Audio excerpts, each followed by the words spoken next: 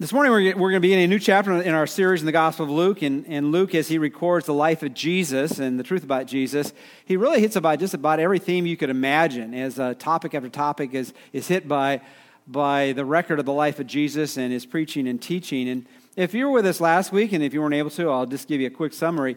We talked about Jesus looking at the present and in the future as well. And really what he was talking about, he was saying, let me tell you about the kingdom of God. And as he was talking about the kingdom of God, in many ways, there were more question marks than exclamation marks that are coming out of their mind. They were more confused or had more questions than answers as they think, what is the kingdom of God? And sometimes we make things that have complexity in it so filled with detail that we miss the main point. The kingdom of God is all about God's rule. You can't have a kingdom without a ruler, and to use the language of kingdom, you can't have a king without a king. Thank you very much out there. Okay, you got to have a king to have a kingdom, and if you have a king, that's the person who's supposed to reign, to give you marching orders how to live. And as they were thinking about that, I said, I have this picture in my mind what that will look like. King Arthur and his court. Have all his knights of the round table, and I see Camelot, and I see the righteous rule and everything going perfectly, and that's not what we're living now. And Jesus surprised them and said, by the way, the kingdom of God is in your midst, or the kingdom of God is at hand, or as some translations put it, the kingdom of God is within you. Of course, for some of that wasn't true, because the kingdom of God wasn't within them. Because the only way to experience the kingdom of God is, Jesus put it pretty plainly, you must be born again. So there must be a spiritual birth. So Jesus came the first time to change the rule, not on the outside, but the rule on the inside. So there needed to be an inside change. There needed to be a rule of our hearts by the living God, the living King.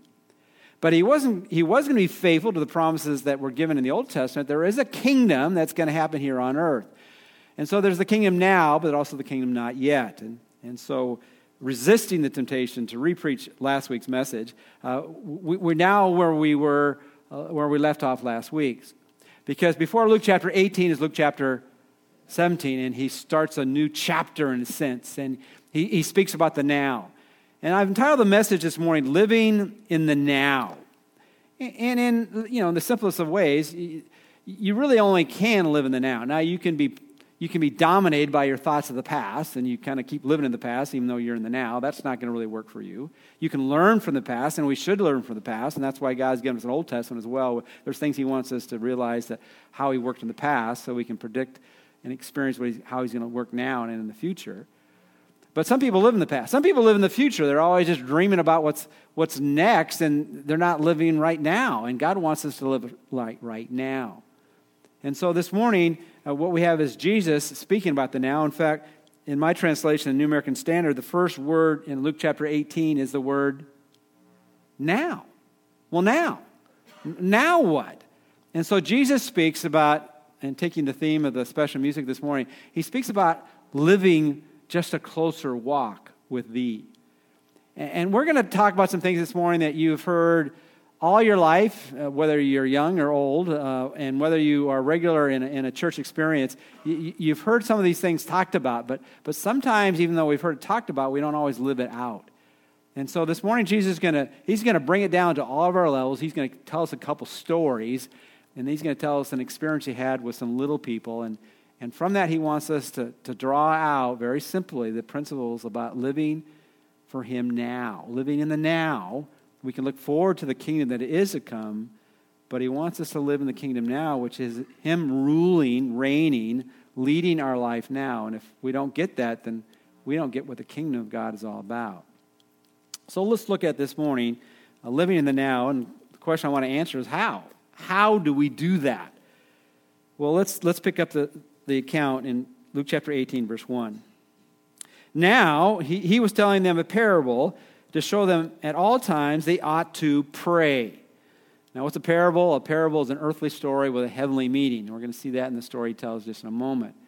But he talks about something that we've probably heard before. Have you ever heard that it's a good idea to pray? Raise your hand if you've ever heard that, okay? You're a lot more responsive in the first service. Half the people in the first service thought I was going to ask them to volunteer for the nursery. Okay, so anyway, we've all heard about that, right? Well, it's a good thing to pray. Okay, well, Jesus, can't you talk about anything new or different or esoteric or something we've never heard before? He said, you need to learn to pray. But then he adds to this, he says, and not to lose heart. Now, what is he saying with that, with a kind of a colorful phrase, is that sometimes we start off pretty good in our prayer life, but we don't end up there, right? We pray for a while about something or something that's really concerned or burdensome, something that we know God wants us to pray regularly about, and we do that for a while, and then all of a sudden we stop praying. And what he's saying to them is about what they had all experienced. You're supposed to talk to God, but you're not doing it. And why are you not doing it? Because you've lost heart. And implied in that is the reason we lose heart about praying, because we've heard that prayer works, but sometimes when we pray, it doesn't seem to. Some of you are a little bit shy out there. It doesn't seem to work, right? We know prayer works, but we pray and it doesn't seem to work, so why keep praying? Because, if it's not working for me, why keep doing the same thing expecting different results?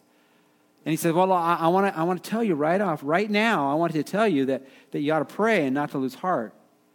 And to somehow grab you with this, I want to tell you a story. I want to tell you a parable. And so saying, verse 2, he says, in a certain city there was a judge who did not fear God and did not respect man.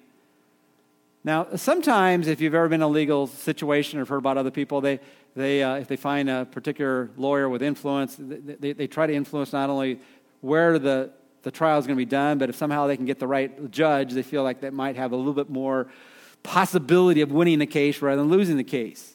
And so whether you have influence or not, when you find out who's going to be in charge of your particular issue, you either fill with hope or despair depending upon who the judge is. Now just think about it for a moment. How would you like to have a judge who did not fear God and did not respect man? You very hopeful here? Basically, what does that describe? It describes, I don't care what God thinks, and I don't care what you think. I'm going to do whatever I want. Some writers, when I read this, they said, this is a person in whom there is no shame. Now, sometimes if you can influence people in various ways, you're trying to put them where they'll feel shame if they go down the wrong path. Anybody done that with people? If you can shame them, I don't want to do that because I'm feeling more shame by doing this. If I can avoid shame, I'll feel better, so I won't do it. Well, you're not going to use that tactic with this man because he didn't care about what God thought, so he wasn't going to. He didn't fear being shamed by God. He didn't fear about being shamed by people because he didn't care what they thought. So we hear the story again. This is an earthly story with a heavenly meaning, and here goes the account.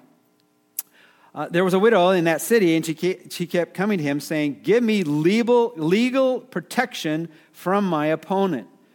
So we know this is not a religious court, it's a civil court, and she has a need, and she goes before him and just wants protection. She's not looking for vengeance. She's not looking for compensation. She says, I just want to somehow keep what is rightfully mine. Now, that's a pretty honest request, right? That's not asking too much. That's just saying, let's just obey the law. Just make sure this is carried out. But the response, however, is that the judge could care less. He said, this is not important to me. It's not that big an issue, so I'm not going to even, almost sounds like I'm not going to hear the case, or if I heard the case, I've said, no, I'm not going to be bothered by it. Verse 4, for a while he was unwilling, wouldn't give protection, but afterward he said to himself, this is interesting, the description of this man as well as another man we're going to see in a moment.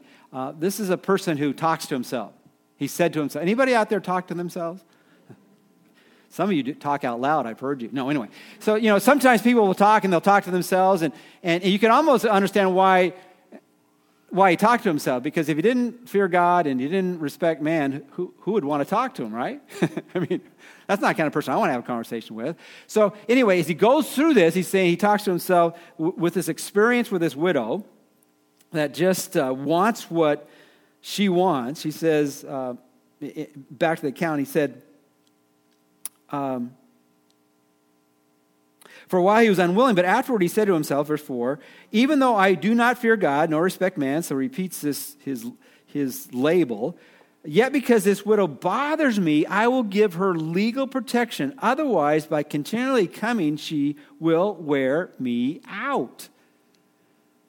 And so as we look at this particular case, whether he'd given the verdict before or just wouldn't hear it, she keeps pestering him. Pestering to the point, says, look, I've had enough of this. Even though I wasn't going to give her a positive verdict, I'm going to give her a positive verdict because she is wearing me out. Literally, the idea here in the original language is she's giving me a black eye. She is just totally irritating to me. And I was beginning to think, well, how did she do that? I mean, when we think of the court, at least when I think of the court today, you only see the judge, at trial. You don't run into that judge very often. And so if you're going to plead your case, you just, I guess, have to keep going to the courtroom or the trial, just knowing that you're out there. But some writers said this about this, that what she did, she went a lot more aggressive than that. Because, it's a smaller community, and so she found out where this judge lived, and so she would visit him at home and pester him there, and then she would find out where he liked to eat, and so she would go to where he ate, and then where did he shop, and so she would go where he shopped, and then found out what did he like to do for fun, and she would, wherever he went, she went, because she had no other alternative. And we don't know how big her family was. It's possibly her husband passed away early and she had children in the home. She not only needed to provide for herself, but for others as well. We don't know what the plight of her desperately needing legal protection. But she didn't have too many choices. Because being a widow, she really had no power. So she could not influence others to the point where they would put pressure on him. And she couldn't bribe him. And the obvious reason why she couldn't bribe him is because she had no resources to bribe him. You ever been in situations where you've had to bribe someone to get something done? I've traveled in certain countries, and that's sometimes the only way you can get things done. You have to grease the hand of the person who has that power at the moment. But she didn't have the ability to do that, and so all she could do was to keep at him. Now we have an N word for that, right? Okay, now the N word is one you can say in church. It's when you just keep pestering someone, what are you doing? You are nagging them, right? You just won't let go. You just say it over and over and over and over, just hoping you'll wear that person out until even if they don't want to do it, they'll do it just to get you off their back, right? Any naggers in here? Anybody want to raise their hand on naggers? Okay.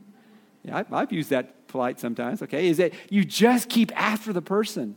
And so Jesus is telling this story, and then it goes on and says this, verse 6, and the Lord said, hear what the unrighteous judge said. Now, will not God bring about justice for his elect who cry to him day and night, and will he delay long over them? Because we got the earthly story. Here was a person in need, had no ability to get that need met. The only way that need was met was to pester, nag, go after the person who had the power to somehow grant what she deserved. And so what we have in this story is a story that we need to recognize. It's not a story in which there is a similarity between God and this judge, but it's a parable of contrast.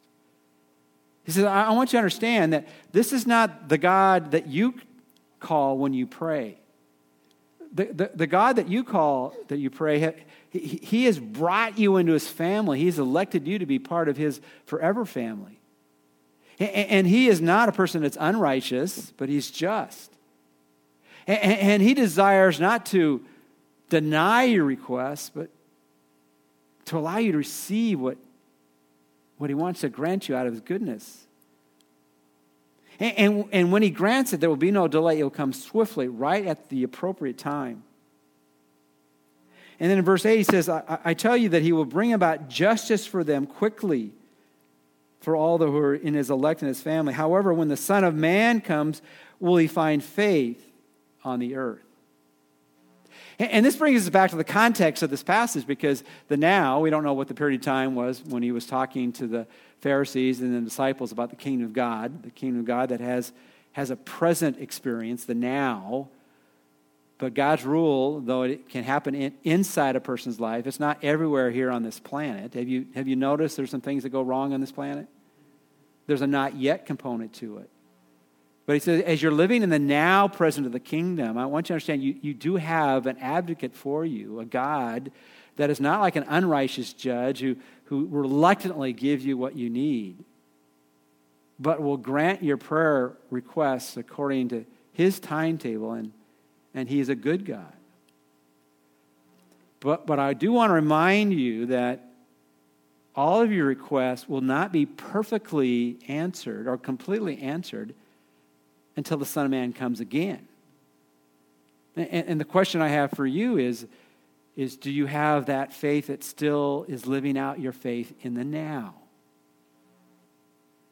Because let's be honest, there are all kinds of prayers that we've asked God, and God has said no to many of them. And sometimes God answers no because we ask for the right motive, but there's the wrong request. And aren't you glad that some of your prayers weren't answered exactly like you prayed them? But sometimes God doesn't answer your prayers in the now because it's for the time that is to come.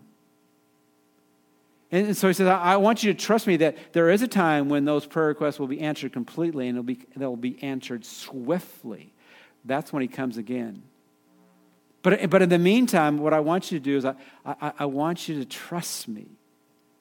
And don't lose heart as you talk to me about those concerns upon your heart or the concerns you have on other people's lives that have now concerned you. So what's the practical application of this parable, this earthly story of the heavenly meeting? Well, let me throw out a few things. How do we live in the now? I mean, not where we're kind of hitched to the past or we're only dreaming about the future, but living with him now. Well, I would submit these things. Number one, talk to God about everything. Talk to God about everything. That idea is found in Philippians 4:6. Be anxious for nothing, but in, what's the next word? Everything. By prayer and supplication with thanksgiving, let your request be made known to God. Because God is not like the unrighteous judge who could care less about what God thinks, or quite frankly, would care less about what you think. God does care about what you think. He cares about what you're going through. And if you're trying to get a list that gives you practical application for your prayer list, be anxious for nothing. Whatever's on your worry list, you've got a free pass to pray about those things. And if it's not on your worry list, it might be on somebody else's worry list. It's all right for you to pray about those things. Be anxious for nothing, but in everything by prayer. I invite you to look at Ephesians chapter 6, verses 18 and 19 this week. In our PT with God, we always have a model prayer or a prayer of instruction. And Paul, in that prayer, interesting enough, he says this, I want you to always pray in the Spirit. I want you to pray with perseverance. And then he says, I want you to pray for all the saints. One of the things that God wants us to do is to pray for people that we know. And if you're not sure who to pray for this week, just pray for the person sitting next to you or behind you or around you and pray for them this week. Or if you're not really sure of their name, go in the church directory and start going through the A's and then go through the B's and go through the C's. Start praying for people in the church directory. And you might say, well, I don't know what to pray for them about. There's a lot of things you can pray for them. Pray for the same thing that you go through. Is there anything that you're anxious about? They might be anxious about. Don't just pray, Lord, help them get peace in the midst of the things that concern them this week. You ever need guidance? Well, maybe they need guidance. Lord, help them to know your path this week and follow what you want them to do. Maybe they're feeling weak and inadequate. Lord, I pray for their strength that they might experience the power of God within their life. Or as Paul says in Ephesians chapter 6, verses 18 and 19, says, and this is what's interesting to me, every time Paul does this, is in verse 19, he says, oh, by the way, after you pray for all the saints, which means we got a pretty long prayer list, right? Oh, and by the way, if you go through the church directly, don't go through every letter in the alphabet on one day. Just kind of pick a few alphabetical people, group. But in Ephesians chapter 6, he says, oh, pray for me that I might have boldness in the utterance of my faith. Which is a fancy way to say, there are times I don't share my faith like I should. I don't talk about Jesus to people who need to hear about Jesus, and because maybe I'm afraid what they might think or feel or the reaction to me. And I never anticipate Paul being fearful about sharing his faith, but he says, I need people praying for me. So what do we learn from this story where he says, hey, live in the now? The now presence of the king where God is ruling is, as God rules, you need to talk to him about everything. There's nothing too little for God. There's nothing too big for God. And so pray about everything. And in this particular case, what was most important to this widow is that she had a need. There were those who were trying to take what she had illegally. And she needed God to move in the present world she was living in, that she would have protection. And she was fervent about that so much so that God, that unrighteous judge, granted her request. And he said, how much more is the God who loves us and cares for us going to answer our prayers in our time of need? Not always according to our timetable, but according to his. And then we can look forward to that time where every request will have its completion. Talk to God about everything. But related to that, I guess you could say, he says, don't lose heart, is don't ever give up. In Galatians chapter 6, verse 9, we have these words from Paul to the church in Galatia, or the churches in Galatia. Let us not lose heart in doing good, for in due time we will reap if we do not grow weary. Again, if you're in a small group and going around, let's be honest, is it good to be honest in church? Or honest with God's people? Shake your head like you're still listening to me, all right? We have to admit, there are times we get tired of praying, right? We get tired of praying the same thing over and over and over again. We don't see the results. And he said, don't lose heart. Don't give up. You know, the finish line is there. Make sure you cross the line. And now we're not talking about losing salvation. We're talking about don't lose the joy of salvation by stopping doing what you know we all ought to do, right? Have you heard we're supposed to pray? Yeah, we're supposed to pray, and we ought to pray without losing heart. Keep on praying. Just looking at some of you shared prayer requests about people you've prayed for years, and then God answered the prayer. And it's not because God is reluctant. I mean, the mystery about prayer is if God knows every request before we ask it, then why do we have to keep telling him, right? We're not telling him anything he doesn't know. And there are times where God only wants us to pray for things once. For the Apostle Paul, he let him pray 3 times for the thorn in his flesh in 2 Corinthians chapter 12. And then after that, he said, look, stop, because I'm not going to change my answer. But we don't know what things he's going to do and how long we ought to pray for things. But if God puts it on your heart and it's a concern in your life and it's a need, then keep praying. And what it does is it leads us into dependence. Plus, every time we pray that prayer, we can say, but Lord, your will be done, not my will. And then you can also pray, Lord, this care that I'm giving to you, I'm telling you one more time because I need your help one more time. And the more we talk to God about something, the more we can trust him and rely upon him and get his strength in whatever we're going through. No matter what he decides to do in the now, but we know in the now we can trust him and experience his peace. So what do we learn about how to live a life closer to God or live a life that lives it in the now is talk to God about everything. Don't ever give up. And then I would just add this, and trust in God's goodness. Because again, this is a parable of contrast. God is not saying I'm like the unrighteous judge who could care less about what you're thinking and feeling. God does care because you're part of his family. He has chosen you to be part of his team. So trust in his goodness. Psalm 119:68, you are good and do good. Teach him your statutes. Or Matthew 7:11, if you then being evil know how to give good gifts. This always strikes me. Sometimes this is the simplest statements that Jesus made. If then you being evil. Now, if I was just a little bit erratic today, I would just say, turn to the person next to you and say, you're kind of evil. But you don't have to do that. But I mean, he was making a blanket statement. If you then being evil. And he said, who are you talking to? You talking to me? The Apostle Paul said in Romans chapter 7, in my flesh dwelleth no good thing. For all of us have fallen short. All of us sinned and fallen short of the glory of God. None of us seek good.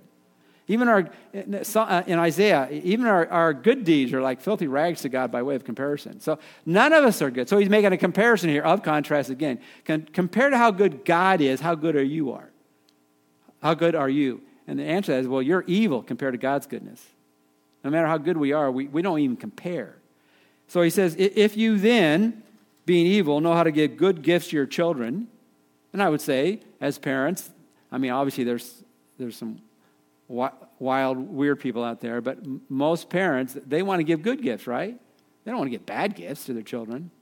Well, compared to how good God is, look at how he wants to respond to you in prayer. How much more will your Father who is in heaven give what is good to those who ask him? So if we want to live in the now, we need to talk to God about everything. We should never give up and always remember the goodness of God. Always remember the goodness of God. His loving kindness never failed. They are good every morning. But there's a couple points I want to make this morning out of the passage we're looking at.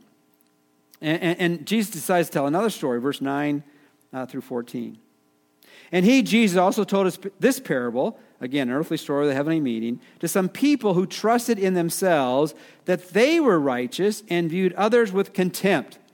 So now we're looking at some people that kind of compare themselves with others, and so he picks two people out of the crowd, or at least puts them in the story. He says, 2 men went up into the temple to pray.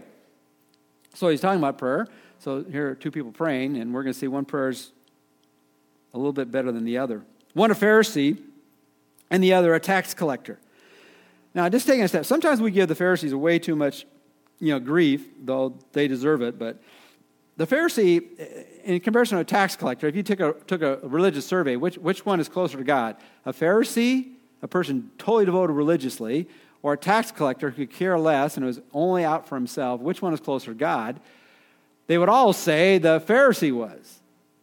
But what he does here, by way of contrast, what looks one way on the outside isn't always what's true on the inside. And we're going to see that. The Pharisee stood and was praying this to himself. Remember we talked about the unrighteous judge. He liked to talk to what?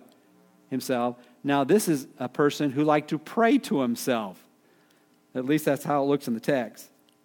The Pharisee stood and was praying this to himself. God, I thank you that I am not like other people, swindlers, unjust, adulterers, or even like this tax collector. I fast twice a week. I pay tithes of all that I get. And so this person, as he is praying to God, the problem is he was praying to God, he was full of something, and the problem was he was full of himself. Which is interesting in this particular prayer that's recorded for us. The personal pronoun I is used 5 times in a very short prayer. I. This is a person that's preoccupied with himself. And then we have the other person praying. Now, the tax collector. But the tax collector, standing some distance away, was even unwilling to lift up his eyes to heaven, but was beating his breast, saying, God, be merciful to me, the sinner. It's interesting. He uses a definite article here. He doesn't say a sinner. Most of it would say, I'm a sinner. Well, are you the sinner? Which almost makes it sound like you are the worst of sinners. That's how the tax collector looked at himself. And there's reason, because he had taken an honest look at himself, and we're going to look at this in a moment, but he was a traitor to everyone in Israel. He had compromised everything, and everything was out for himself, and he only gained money on the backs of other Jewish citizens. And a tax collector did not have the right to testify in a court. I mean, no one could trust him. And he says, be merciful to me, the sinner. And then Jesus in the story puts a commentary on it. He says, I tell you, this man went to his house justified rather than the other. For everyone who exalts himself will be humbled, but he who humbles himself will be exalted. So what's the simple point this morning? I put it this way. If we're going to live in the now, if we're going to have a closer walk with thee, as we heard sung this morning, we got to take an honest look at ourselves and be humble. The problem with the religious leader wasn't a lot of his actions. It was good that he was a faithful giver, that he prayed consistently, that he was willing to make sacrifices, that he would fast, that he really did not fall into some lifestyles that we would say would be overt, active sin. But what had happened, he'd focused so much on the external that he had missed everything that was on the inside. And he had a dark heart. And then we look at the tax collector. If maybe we had taken a snapshot of his life earlier, we would say he's just like the Pharisee, but just in a different way. His sins are obvious on the outside, where the Pharisee's sin was not obviously on the outside, but it was on the inside. Just listen to his prayers. But somehow, before he went to the temple this time, he took a look at himself. And when he took a close look at himself, he saw what God saw. He was a sinner in desperate need to be touched by the Savior. James chapter 1, verse 23 and 24 says this, "For if anyone is a hearer of the word and not a doer," and again, the doer is not only on the outside, but on the inside, "he is like a man who looks at his natural face in a mirror. For once he has looked at himself and gone away, he has immediately forgotten what kind of person he was." You know, God is not interested, when we talk about humility, it's not about thinking less of yourself. It's just simply thinking less about yourself. You know, the Pharisee is I. He was thinking about himself all the time. And when the tax collector took a good look, he wanted to see how God thought about him. How do you know if you're thinking too much about yourself? One, if you play the comparison game, you're always comparing yourself to others. And you might not always put yourself on top. You might put yourself on the bottom. But God said, hey, quit playing that game. Or on the other thing, you might always be concerned about what other people think. It almost gets the idea when the Pharisee was in the temple, he was praying this prayer that he was praying to himself out loud so everyone could hear and they could see him in light of somebody else. And he cared about what other people thought. And we need to have people in our life that we care what they think because they can talk honestly into our lives and they point out things that need to change. But if we're always worried about what other people think, we'll have much less time being worried about what God thinks. And by the way, when we always worry about what other people think, let's just be honest. Who are people really thinking about? They're thinking about themselves. They're not always thinking about you. So that's a waste of time. So what's the point? This whole parable is all of us need to take an honest look at ourselves. What are the things that are wrong in our life that we need the touch of the Savior in our life to make us different on the inside as well as the outside? That's living in the now. Search me, O God, and know my heart, and see if there be any hurtful way in me, and lead me in the everlasting way. Psalm 139, 23 and 24. And then finally, real quickly, he tells a story. Now, he doesn't tell a story. We see the story told of him and the encounter that happened right after this. And they were bringing even their babies to him so that he would touch them. But when the disciples saw it, they were rebuking them. But Jesus called for them, saying, "Permit the children to come to me, and do not hinder them, for the kingdom of God belongs to such as these. Truly I say to you, whoever does not receive the kingdom of God like a child will not enter it at all." So he moves from telling stories to them being part of the story. And it's always amazing. You think by this time they would have learned, whenever Jesus is doing something and he doesn't say anything, you probably shouldn't say anything, right? But he sees the families coming. And this was somewhat of a tradition. If you had a beloved rabbi, you would have a parent would kind of ask that rabbi to bless their child. And so they saw Jesus in this as the ultimate rabbi, and when they brought these babies to him, we don't have time for this. Will you just tell them to get out of here? And so Jesus has to bring an object lesson here. He went from a parable to object lesson. You see these little children? you need to become like them. And if you did, then you would learn what the message is all about, is that children, particularly babies, and we're not just talking about toddlers or even, school children. We're talking about babies, and we all recognize that babies are totally dependent beings, right? They need people caring for them, protecting them, feeding them.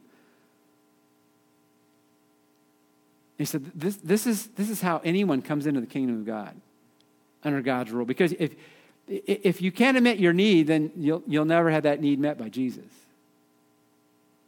He said, every time you see a child, it ought to remind you of your desperate need for the touch of the Savior. But I think there's a broader application of that as well, and you could put it this way. If we're going to live for God now, we ought to think about how important little people are to God and what that says to you. Any person your eyes come across that you kind of latch onto, you see, they're important to God. They're so important to God that he was willing to enter history and become a man and be scourged and ridiculed and mocked and die on the cross. Because everyone matters to God. And so he wasn't just talking about children here or infants or babies. He was talking about every person you come in contact with. We in the church and we who know the Lord Jesus, we ought to be very careful about being critical about people in public life and wherever they're at. We can decide we don't necessarily like all their policies or don't like the direction they're going, but we need to realize that every person that is on this planet, God loves and cares for. Paul put it this way in Romans 12:16. Be of the same mind toward one another. Now he's talking within the family of God, but I think the application can go broader as well. Do you treat people differently based on whatever? Do not be haughty in mind. Don't be proud because maybe you're better or you're more right than they are. But associate with the lowly. Do not be wise in your own estimation. And so as we think about living in the now, it really impacts everybody when you come in contact with, doesn't it? And it really changes in how we live. If we're really living in the now, we learn what it means to talk with God. We can talk to God about everything. We don't have to ever give up on those things that are important to us or in the lives of other people. We can keep on praying. And we can realize that God is always good. But on the other hand, we need to realize that if we're going to walk with God honestly and authentically, we've got to take an honest look about ourselves and really desire to be humbled before Him. And not because we think less about ourselves, but realize that He is the one who's sufficient. We don't need to compare ourselves with others and be overly concerned about what other people think, but what He thinks. And then as we see people that are in need or are different than us, whether it be age or whether it be background or whatever they're going through, is that we need to treat everyone the same as people that God loves and has a plan for their life. And we want to, if at all possible, be the influence in their life that draw them to Him. So what's the point this morning? The so what is that, well, how can you and how can I live better? And do it now. And what I want to urge all of us is, of those bullet points this morning, which one would latch onto you? Do you need to start talking to God about everything? Because right now you're not. What is in your life that you're going to say, hey, I'm not going to give up. I'm not going to lose heart. I'm not going to stop. Or maybe I need to change my view of God. I kind of look at God like that unjust judge. I got to talk Him into something. I got to persuade Him to do something He doesn't want to do. You know, prayer in many ways is not rearranging God's will, it's rearranging our will. And I'm going to trust in the goodness of God no matter what happens. Or maybe you say, you know, I've been like that person who looks in the mirror and then forgets about it. I need to look at the mirror of God's Word and God, I want to take an honest look at myself and what is it in my life you want to change? And help me be humble before you. And humility there is just dependent upon you. Or maybe it is, you know, how am I really looking at people? How do I look at the little people? Do I realize how much God loves little people? Little in any way that's different than me? See, that's living in the now, because really what it's all about is how do we treat God and how we treat people? Do we see God as who He is, and we see people that He created in His image and sent His Son to die for? Do we love them with the love that He has for them? God wants us to live in the now and it should begin now.